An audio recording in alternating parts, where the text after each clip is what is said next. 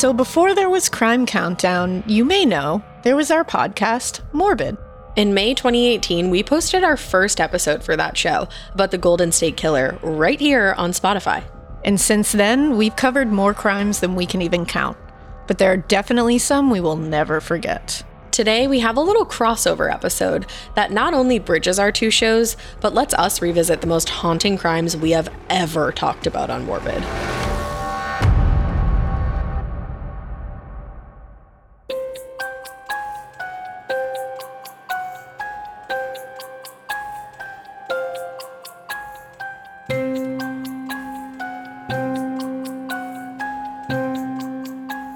Hey all you weirdos, welcome to Crime Countdown, a Spotify original from Parcast. I'm Ash. And I'm Elena. Every week we'll highlight 10 fascinating stories of history's most engaging and unsettling crimes, all picked by the Parcast research gods. This episode, we are counting down the top 10 most haunting Morbid episodes.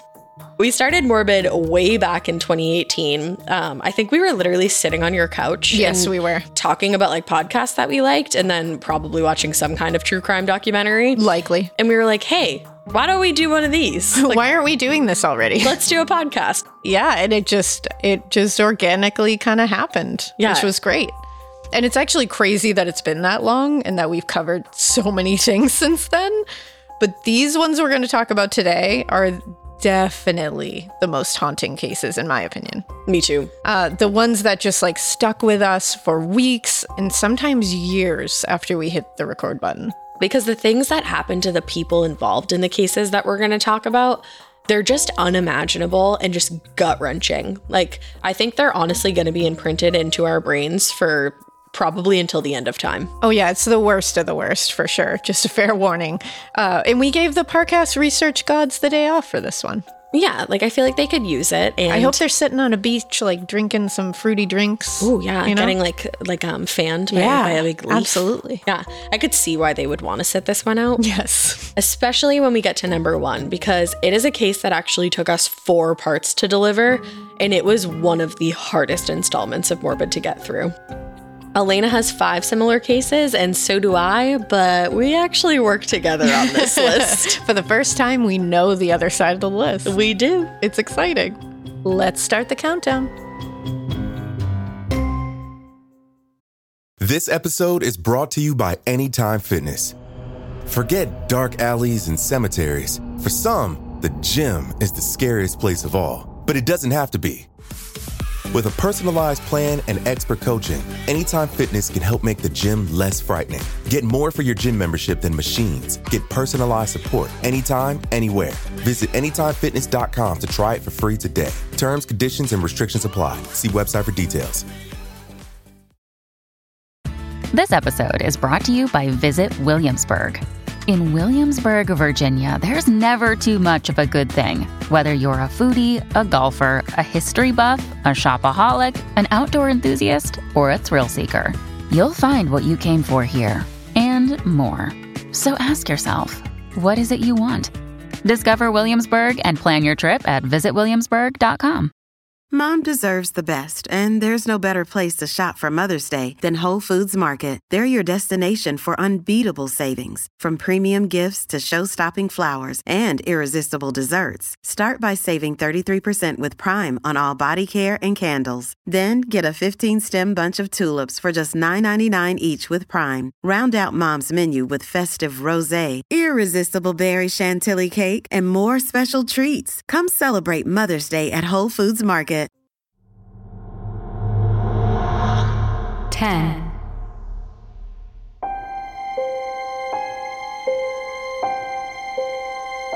I'll start us off with number 10, the mysterious murder of Julia Wallace.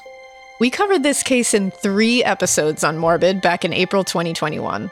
It's the unsolved murder of Julia Wallace in 1931 that has baffled detectives and crime writers who are at the top of their game.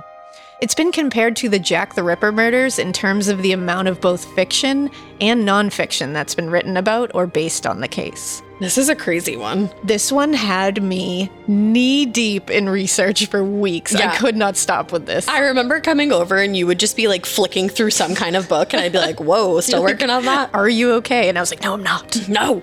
So Julia's body was found by her husband, William, on January 20th, 1931. The night before, someone left a message for William at his chess club. The message had an address on it, where this mysterious caller wanted to meet him. Mm-hmm. This is all strange up to this point. Like, this doesn't happen. No. William sold insurance. He's just he's an insurance salesman. Knock, knock. He's Would you not like out some there insurance? doing any adventures. So getting a weird message like this, he was like, I guess, sure. He just assumed it was someone wanting to talk to him about insurance. Yeah, the huge. But when he got to where the address should be, he asked around and realized it was a fake address. So he just headed home. He was like, that was weird, but what am I going to do about it? It's 1931. When he got home, he found Julia brutally murdered in their parlor. William was arrested for her murder pretty quickly. Mm-hmm. Prosecutors claimed William made the phone call to his chess club himself so that he'd have an alibi. Others believed it was a prank caller. That call is the subject of so much debate. I know, it's like, was it a prank caller and just like totally unrelated? And just happened to be at the same time that his wife was being murdered? No, for me, it's somebody who was setting him up to be out of the house so that they could do what they needed to do. It felt that way to me, and it did happen when he was like not at the chess club yet, so that's why people were like, was that him? And then he showed up and was like, oh, I have a message. No, I don't think so. Well, William was initially convicted, but then had his conviction overturned by an appeals judge. That judge said the evidence didn't prove he was guilty beyond reasonable doubt. If William's conviction wouldn't have been overturned, he would have been hanged. Can you imagine if they didn't overturn it in time and then they were like, oh, like the evidence actually doesn't prove anything. Yeah, that's actually weird. Whoops. Sucks. Well, William died in 1933, so not that long after this. No. Believing an old assistant of his, Richard Perry, is the man who made the phone call and killed Julia. And honestly, he was a good suspect to me. Yeah, because that night he wanted his car cleaned, right? Yeah. The night of the murder, and there was like blood all over his car. Oh, yeah. Hello. Oh, yeah, there was blood inside the glove compartment. There was a lot in there. Some might call that a smoking gun. Just saying. Julia's murder technically remains unsolved, but there are crime writers who believe William is in fact the killer still. I think when I first read this, I was like, oh, the husband did it. Because that's just like what you're always thinking. Obviously. But then when I looked further into it, sure, there's a lot that could point to him. I will say that. Yeah. But there's a lot that points away from him. And that Richard Perry guy? Yeah. I don't know. For me, it's Richard Perry. And he had a violent past as well, I believe. He did. There was a lot that made it seem like he could have been the guy. Yeah. And he had been at their home before. He knew the layout. He had spoken to Julia before. It was just all very... And I think some money was stolen. Yep. That was hidden in a specific place with his insurance papers. And he had been fired. Exactly. So there was a lot that there was a lot of motive. He had seen that place where the money was before when he was in the house, when he worked for William. So I don't know. It seemed like it was him to me. He seemed like a strong suspect. I agree.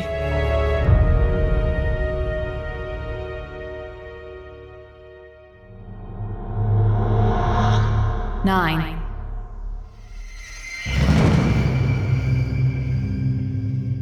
At number 9 is The Sodder Children. This is a story we covered on Morbid in July of 2018, so pretty early on. The Sodder tragedy happened during Christmas in 1945 when a house fire burned the Sodders' home to the ground. George and Jenny Sodder and 9 of their 10 children were in the house. 5 of the kids never got out. But also, no trace of their remains were ever found. This is a case that I will never let go of. It stumps me forever. So George tried to save his 5 children that were supposedly still in the house, but the fire blocked him from getting upstairs where he believed they were. He went outside to find another way, and this is where some strange things happened. His ladder that he kept propped against the house was missing. His 2 coal trucks, which he thought he could pull up to the house and climb, suddenly they wouldn't start. He tried to use the water from the rain barrel to help put the fire out, and the water was frozen.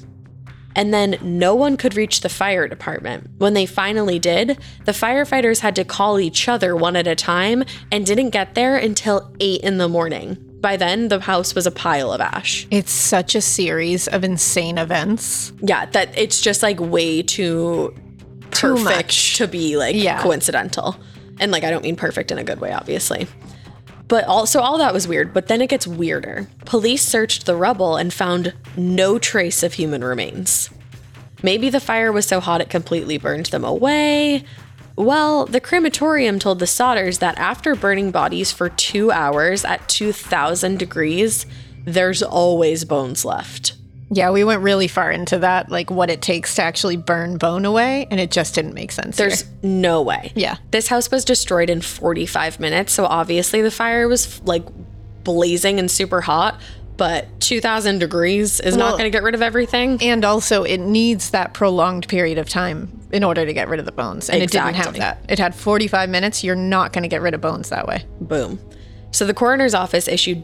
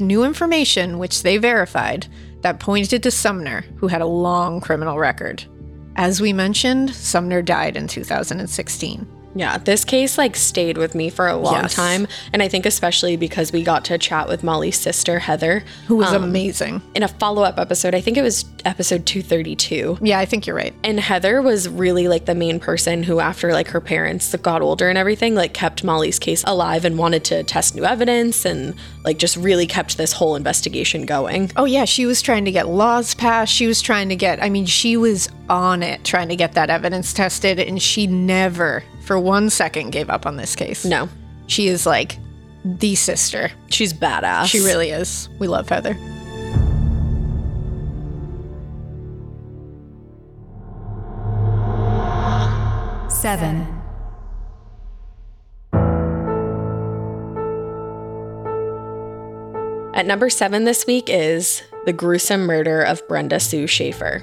There is so much drama around this case from Louisville, Kentucky, that we did it as a 3-parter on Morbid in August of 2020. Brenda's murder in 1988 was so horrifying to begin with, but then the process of convicting the man thought to be responsible just added to the tragedy of this case. Ooh. I lived and breathed this case for weeks. It was I remember rough. you saying at one point, you were like, I gotta wrap this up because I gotta get out of here. I can't be in this anymore. Brutal and devastating. In September of 1988, Brenda Schaefer went missing after being with her boyfriend, Mel Ignato. Mel told the police that Brenda left his home before midnight that night. Brenda's car was then found abandoned with a flat tire and a broken window on the shoulder of the interstate. At the time, there were conflicting opinions on what direction Brenda and Mel's relationship was heading. Mel said that their relationship was going great. Brenda reportedly was sneaking around with an ex-boyfriend, though. Mel was questioned in front of a grand jury a year after Brenda went missing, and during that testimony, he said his ex-girlfriend, Marianne Shore, was his alibi witness. Marianne was a wild witness, to say the least, and she gave contradictory testimony. I remember that. Way too much. She told the jury that Brenda was killed by Mel. She claimed that Mel stripped Brenda and tied her up to a coffee table. Ooh. He then allegedly subjected her to sadistic acts, which Marianne took pictures of with a 35mm camera. Oof. Horrific. Marianne testified that Mel then killed Brenda with chloroform and buried her body in the woods. Marianne's testimony led police to Brenda's body, and on January 11th, 1990, Mel Ignato was charged with murder, kidnapping, and sexual abuse. Good. Marianne was only charged with evidence tampering, which That makes me so angry. My mind. And when she showed up to testify during Mel's trial, she kept laughing about the torture that they put Brenda through. And it's like, come on, that needs to be taken into account. You can't just be like, oh, darn, she didn't do it when we wanted her to, so No. come on. She wanted to be with Mel. She's evil. And then the shocking news. The jury acquitted Mel, with one juror saying Marianne Shore just wanted to get even with him. Oh my goodness. 6 months later, men doing work on Marianne's former home found 3 undeveloped rolls of film. It was 105 photographs of Brenda's torture. But because of double jeopardy, Mel Ignato could not be retried. But he confessed and served a decade in prison for grand jury perjury. Mel Ignato died September 2008. Bye. Yeah, good riddance. It was all found to be true. He confesses, and they can't do anything about it. That's the crappy thing I think about the double jeopardy law, because it's like sometimes more evidence comes into play and stuff like that. But I wish they could maybe just tweak it a little bit. Exactly.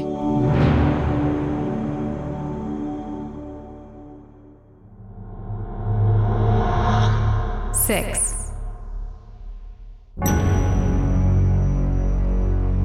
Also on our list at number 6 is the Toy Box Killer. David Parker Ray is known as the Toy Box Killer because he tortured his victims in a trailer behind his house in New Mexico that he called his toy box.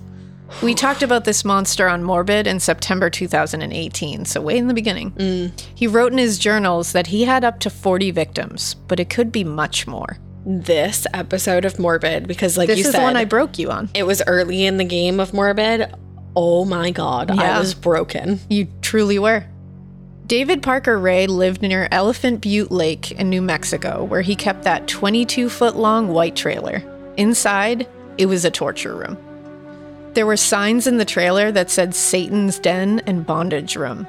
The room had a gynecological exam table where he tied up his victims, and around that were things like whips, knives, and handcuffs. I remember saying this in the episode, but I just can't imagine walking into a room like that after being kidnapped and just being like, what is going to happen to me? Or even here? worse, waking up in that room. Yup, exactly. Attached to that table. Yep. And just looking around and being like, what? And then we're going to get to it in a second. His victims would be in there for sometimes days, just staying in there, and he would record videos of him torturing them. So he's recording you. And at some point, he started playing his victims a voice recording of himself, telling them what he was going to do to them. I remember you telling me about that, and I think there's like transcript of it, right? There is. There's actually like actual audio of it. And you warned everybody, you were like, do not go and listen to that because it will ruin you as an individual. It truly will. It's just one of the worst things I've ever read. He explains horrifically what he's going to do. He's laughing. He thinks it like it is waking up and hearing that play for you in that room. It's unimaginable. It's like horror movie stuff. It truly is. Thankfully, in 1999, though, one woman was able to break free and escape.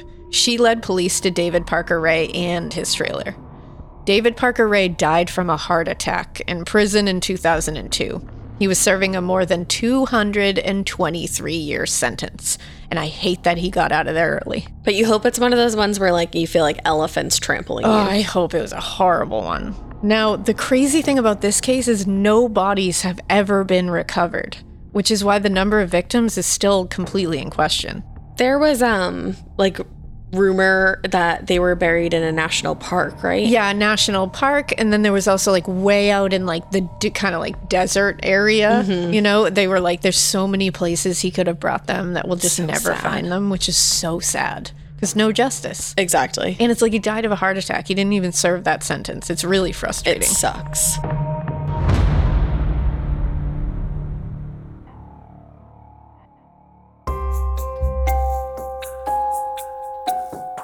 Just thinking back on these again is like getting me right back into that like mode of like, oh man, I know you get like here. Riled up, and it's like these are the worst ones, or some among the worst ones at least. And for it's sure. Like, oh my goodness. Oh yeah.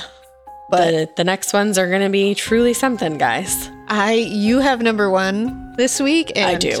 Obviously, I know what it is for this one, and let me tell you. Number one. Just get yourself ready for that one. And you know it's bad if David Parker Ray is at number 6. Exactly. Love. It's been the subject of poems, novels, music, and film. It's also been the driving force behind some of the most horrendous crimes in history. Hi, I'm Vanessa Richardson. Join me for Season 2 of Criminal Couples and meet the lovers who took their passion to perilous lengths. Featuring standout episodes from female criminals, serial killers, solved murders, and crimes of passion, this season of Criminal Couples gets to the heart of what makes two turn to a life of murderous crime. Some couples were set off by revenge or greed. Others were fueled by sex and drugs. All acted in the name of love. Discover the darker side of desire in Season 2 of the Spotify original from Parcast, Criminal Couples. Follow for free and tune in every Monday, only on Spotify. This episode is brought to you by Anytime Fitness. Forget dark alleys and cemeteries. For some, the gym is the scariest place of all, but it doesn't have to be. With a personalized plan and expert coaching, Anytime Fitness can help make the gym less frightening. Get more for your gym membership than machines. Get personalized support anytime, anywhere. Visit AnytimeFitness.com to try it for free today. Terms, conditions, and restrictions apply. See website for details.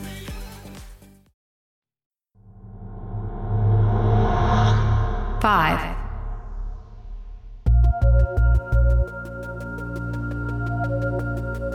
All right, let's jump back in with number 5 on our countdown of the most haunting Morbid episodes. Starting off the second half of our list, the tragic case of Susan Powell. Susan Powell disappeared from her home in West Valley City, Utah in 2009. We talked about the case 10 years later in July 2019 on Morbid. Susan has never been found. The investigation to find her and the family drama that resulted from her disappearance turned ugly real fast. And then, unfortunately, it also turned deadly.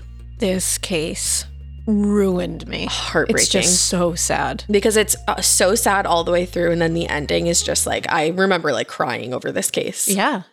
By the end of 2008, Josh and Susan Powell's marriage was said to be at rock bottom. A year later, in December 2009, Josh took their 2 boys camping in the middle of the night. Later that morning, after they leave to go camping, the daycare calls because the boys didn't show up and they can't reach Josh or Susan.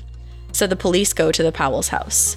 No one is home, but they go in and they notice 2 fans blowing on a wet spot on the carpet.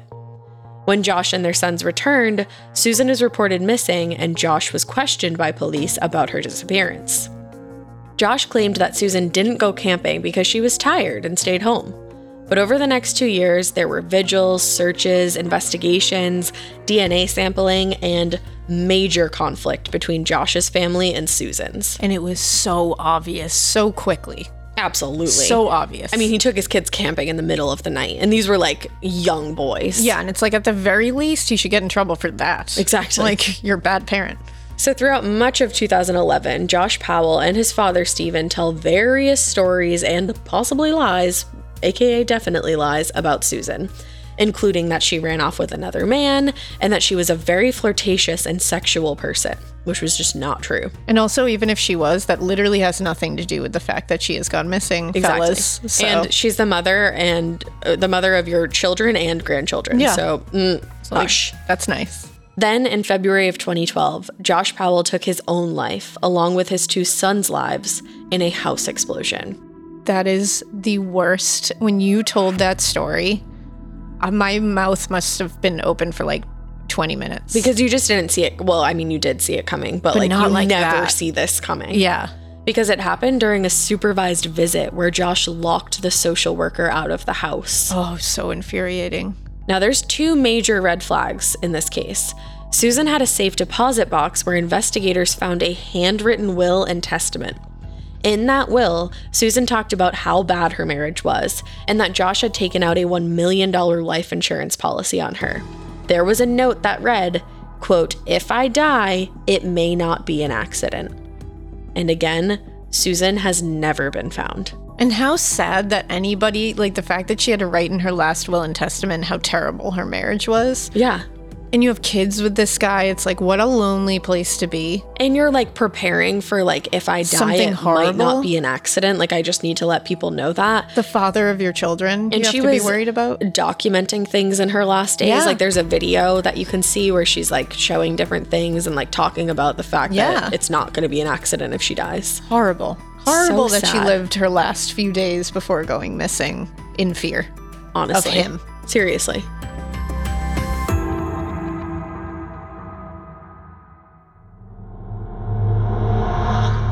Four.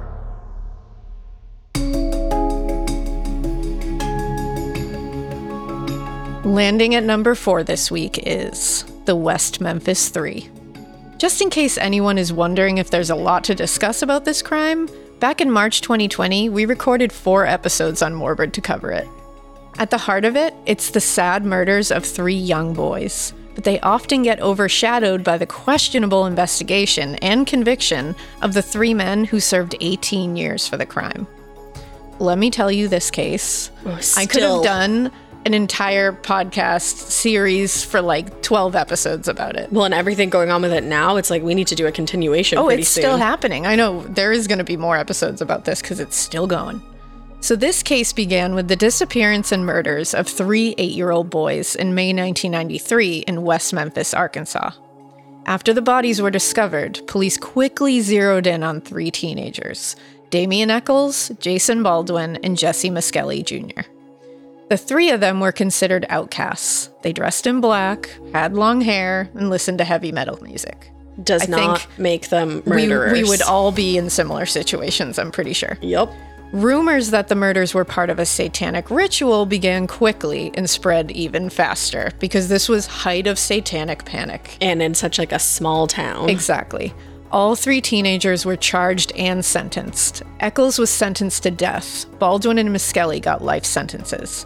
And there's where I'm going to talk about it in a second, but the documentaries about this, the trial part of that documentary, Paradise Lost, Oh is my God, something it's unreal. that will just change you. When you watch that, you will lose a lot of faith in a lot of things, I will say. I will never forget coming to your apartment one day, like I was probably skipping school to be honest, and you were like, you need to sit down and watch this. Yes, I was like, there are 3 of them, sit down. Because also during the trial, there was people that lied. There were people with like printout degrees. It Absolutely. was a whole bunch of just a 3-ring circus. Yeah. And that judge, he might as well have had a printout degree.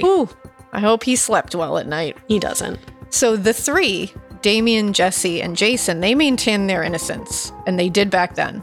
And in 1996, the documentary Paradise Lost, which I just mentioned, explored whether they actually might be innocent. Mm-hmm. And there were the 2 sequels in 2000 and 2011. Such a good documentary series. They are outrageous. I've never seen anything like it. It truly is crazy. Now, here are some of the questionable parts of the investigation. The night of the murders, there was an ignored report of a bloody man in a nearby restaurant bathroom. Yup. That's one of my favorites. They were just like, oops. The mother of a victim, Michael Moore, testified under oath that she saw her son shortly after school the day he went missing and gave a timetable and details of his actions. But in early 2018, so not that long ago, her daughter completely contradicted her mother's testimony. Mm-hmm. Terry Hobbs, stepfather of victim Steve Branch, was not interviewed until 14 years later, even though a hair was found at the crime scene that was genetically matched to him. Like, hello. And remember, I know you might be like, genetically matched? Well, he's one of the fathers, stepfather. Yeah. So it doesn't hold up there. The hacker group Anonymous basically alluded to the fact that they hacked the case files, and there was no doubt that Eccles, Baldwin, and Miskelly were innocent. But the police were too embarrassed to backtrack, which I fully believe is the case here. Too embarrassed to backtrack and actually get real justice for 3 8-year-old boys who were brutally tortured and murdered. Well, Ash, we don't want to hurt their egos. No, I want to. What are you saying? Send their egos to the moon, Alice. Much more important that they feel like big tough men on that department. So nuts. Yeah. Now, this is another thing, though. Like you just said that they were tortured. Injuries on the boys' bodies were also used by investigators to say that the boys were tortured and beaten. And they used this to do the whole satanic ritual. Mm-hmm. Clearly, there's markings on here that lead to this and blah, blah, blah, blah. But in fact, most of them were post-mortem and animal-inflicted injuries. Oh, I forgot about that. So that totally took away that whole satanic ritual. This is what this is. This was a straightforward, horrific murder of 3 8-year-old boys. Yeah. I mean, they were hogtied. I was going to say, they were still tortured. All 3 of them were because they were, and you're right, they were tortured because they were thrown into the water, some of them alive. Yeah. Now, on August 19th, 2011, Eccles, Baldwin, and Miskelly were released from prison after taking a plea deal. And I remember this day so perfectly. So do I. Sitting in that same apartment that I'd sat you down. John and I watched it, and I was so excited. It was like I wanted to celebrate that And day. here is the biggest thing, and you always say this.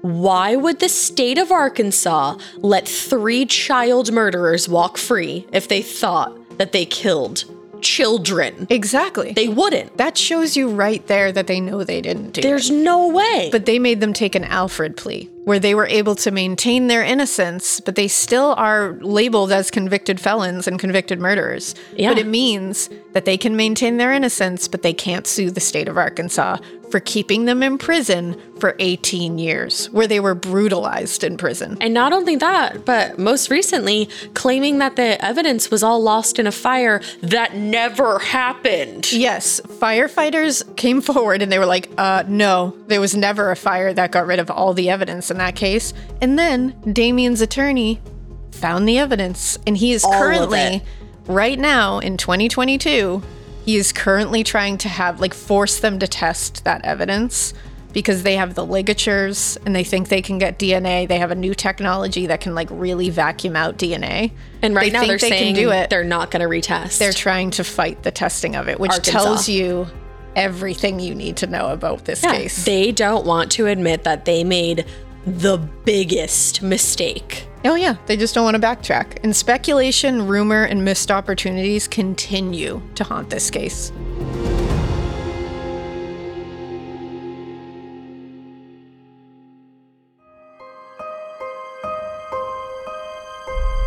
Three.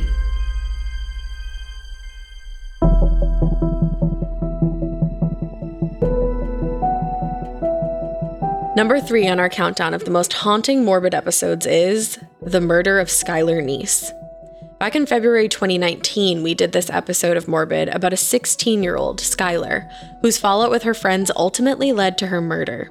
It's dark enough just with that description, but then you add in what was posted on social media, and the chill factor goes way up. Skylar snuck out of her house in the middle of the night in Star City, West Virginia on July 6, 2012. She snuck out to meet up with two of her friends, Rachel Schoaf and Sheila Eddy, but Skylar never came back home. Reportedly, Sheila told Skylar's mom that the three of them drove around getting high before they dropped Skylar back off at the end of the street. Months later, on January 3, 2013, Sheila's story fell apart when Rachel confessed that the two girls had stabbed Skylar to death. She then led authorities to Skylar's remains in a wooded area about 20 miles away. Leading up to the murder, the three of these girls were close, but in the days before she died, it seems as if Skylar had some tension with the other two. Skylar's now deleted Twitter account points out the tension. Sheila's Twitter account back then seemed normal on the surface until the truth came out, and that truth is chilling. It is bone-chilling to read these tweets. Like, the fact that a little girl is capable of this. Oh, wild. And just like the mindset, I can't. Oof. After the murder, Sheila tweeted like nothing had happened. When the remains in the woods were confirmed to be Skylar's on March 13th, 2013, Sheila tweeted, quote, "Rest easy, Skylar. You'll always be my best friend." Oof. Always in all capital letters.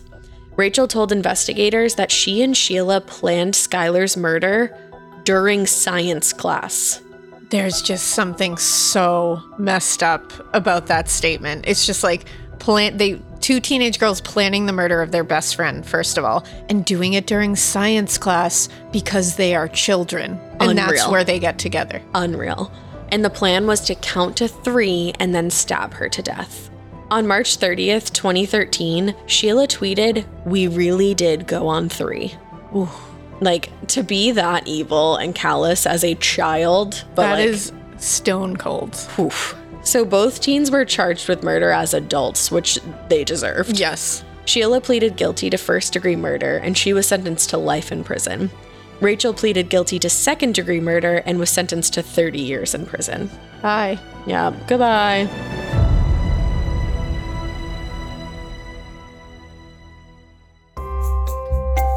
I mean, the West Memphis 3, the fact that that is not number 1, Tells and that you something. Toy Box is not number 1, should really tell you something about number 1. I feel like you guys know where we're headed, but you never know. And there's one more before that. Yeah, and number 2, my next one is honestly, I will say, up there with one of the worst ones I've ever researched. Yeah, I think number 2 is one of the only times that I've cried, like, on air.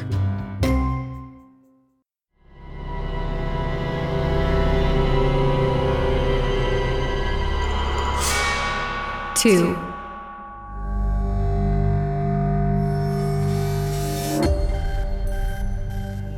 We're down to the final 2 spots on our countdown of the most haunting Morbid episodes. At number 2 is the torture and murder of Shanda Scherer.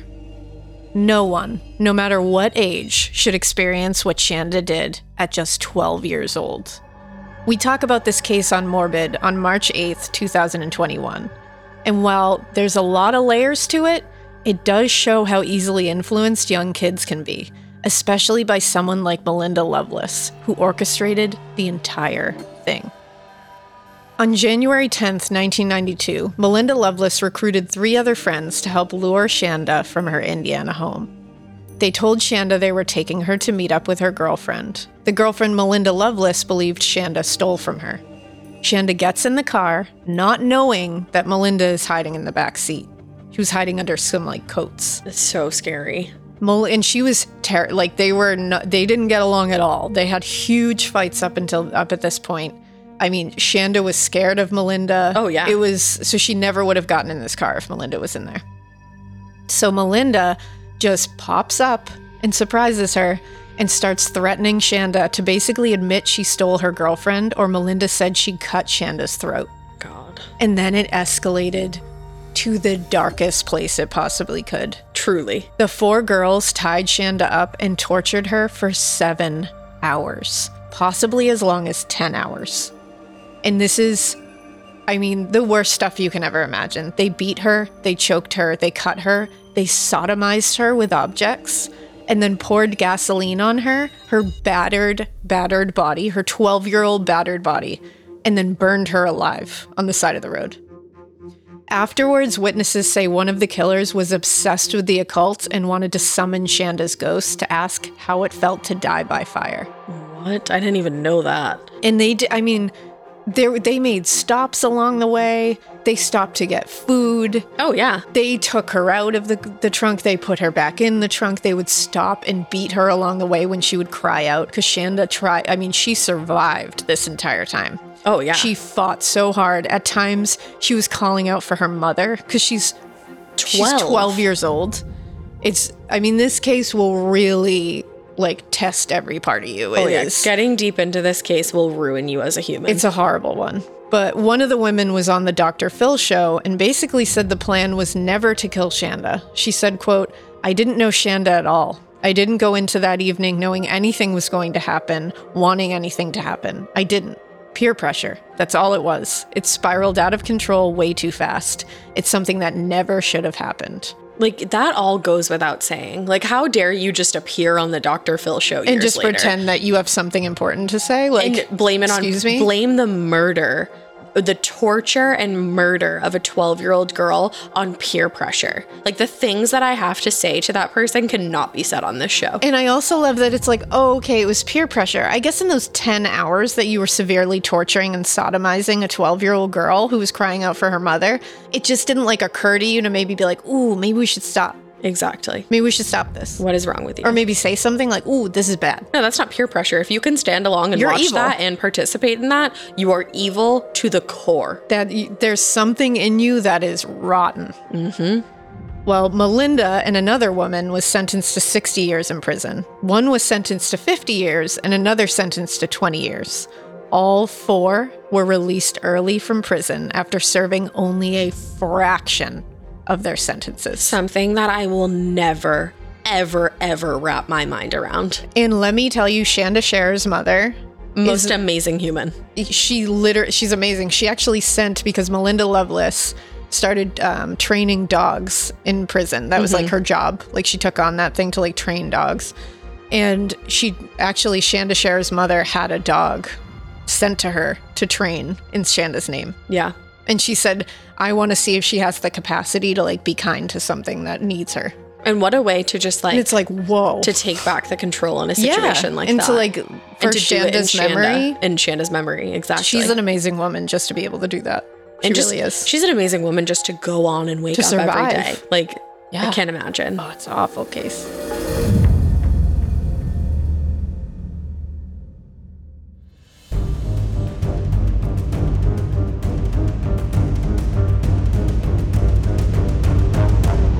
One.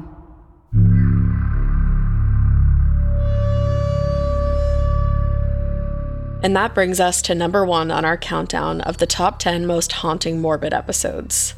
The Moors murders. Yes, number 1, absolutely. Yep, I will not argue with us. Oh God, we're going back into this, aren't we? I know.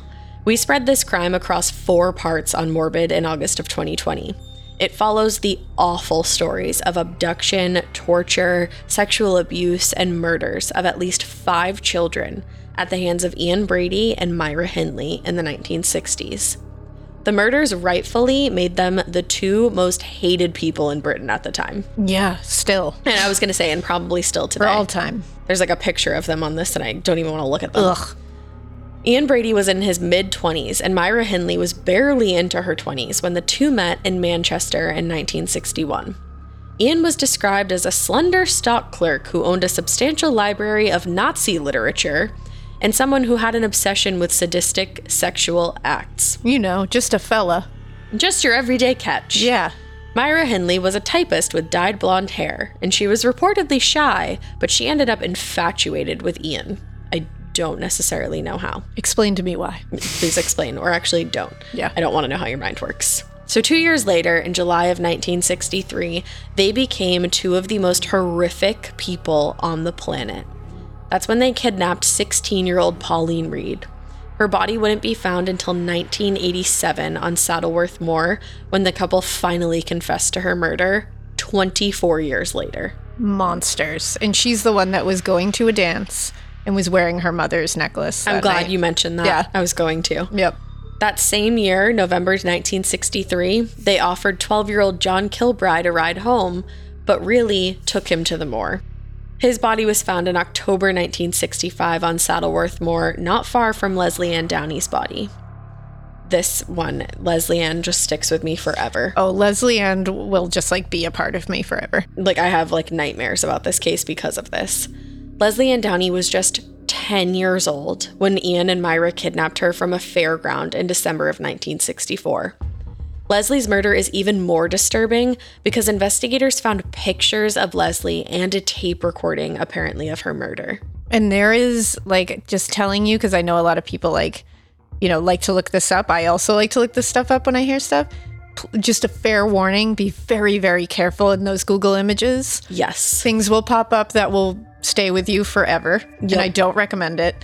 And there is a transcript of this recording. There's no audio recording of it, thank goodness.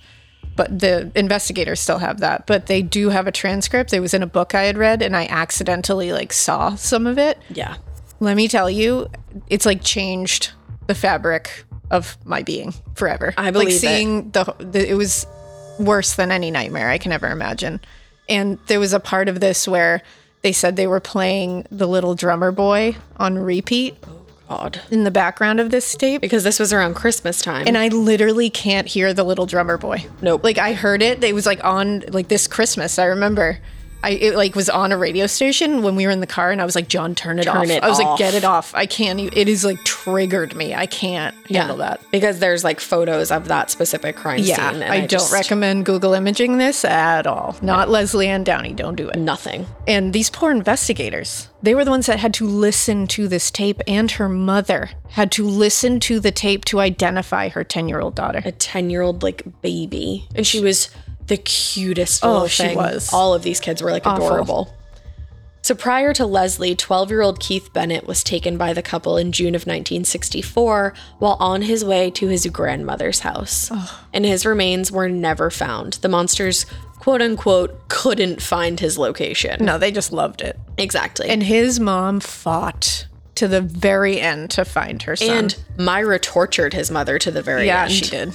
Oh. The murder of 17-year-old Edward Evans in October of 1965 is what got Ian and Myra caught. Myra's brother-in-law helped Ian lure Edward to Ian's house to rob him for money, but Edward fought back, and the two men blamed the other for killing Edward. The brother-in-law ended up not keeping what had happened secret, thankfully. So the brother-in-law ran home and told his wife, and the two of them called the police. Ian Brady and Myra Hindley were finally arrested. The two reportedly showed no capacity for empathy during the trial whatsoever. Oh yeah, none. But because this was a year after Parliament abolished capital punishment in Britain, they each received life in prison. Myra died in prison in 2002, and Ian Brady died in 2017 after a brutal, sickness. Oh yeah, they both had just a variety of terrible illnesses, which I think was just the universe's way of really balancing some of this out, because they definitely suffered at the end, which is okay. And Myra, I mean, she tried to stay in contact with Ian, and then she pulled back. Ian talked all kinds of crap about her. They started turning on each other. It was ridiculous. And then they both are not telling the families where their loved ones were or what happened. It was awful. And at one point, Myra was trying to get sympathy from victims' mothers. Are you kidding me? Literally trying to get sympathy and acting like, how dare she be in prison rotting away? She's a good person. Unreal. And there were some people that supported her. Yeah. Thought she actually didn't do it, which is why the phrase "punch a Myra Hindley supporter in the face" came about exactly. during our recording. It truly did. It's beyond me to think that anyone would support these two. It's crazy to think that people though can be that manipulative. Oh yeah. And clearly she was. Absolutely. That's why that whole little scared act that she played, that she was like, well, I didn't know what to do, and okay. No, you were right there with them. You're both horrifically evil in every way imaginable. Yes.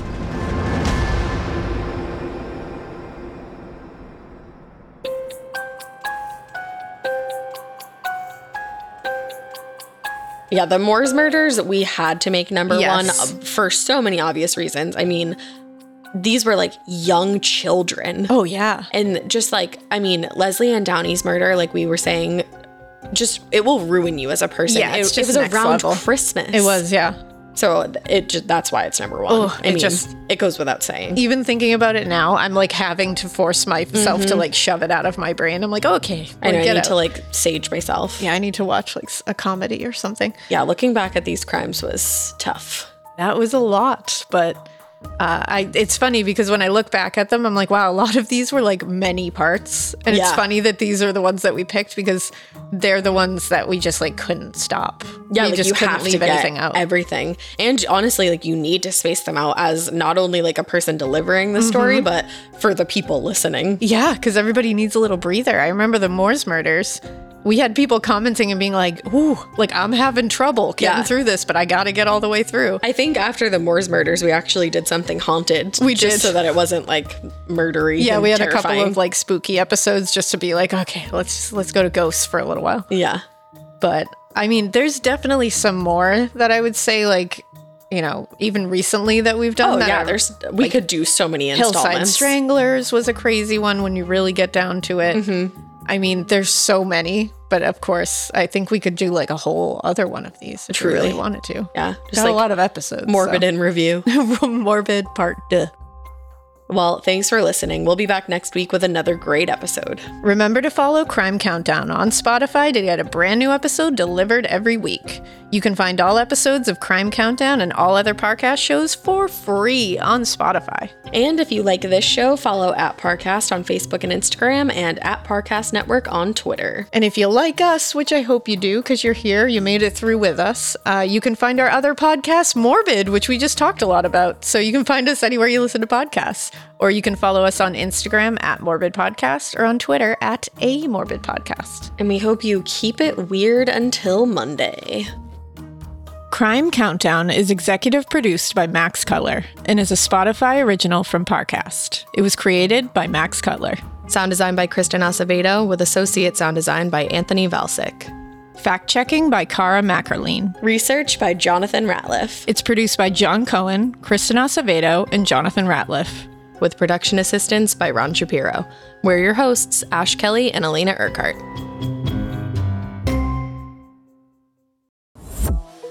It's been said that love is a many-splendored thing. That is, until it's not. In Season 2 of Criminal Couples, discover true stories of couples who turned their love lives into a life of crime.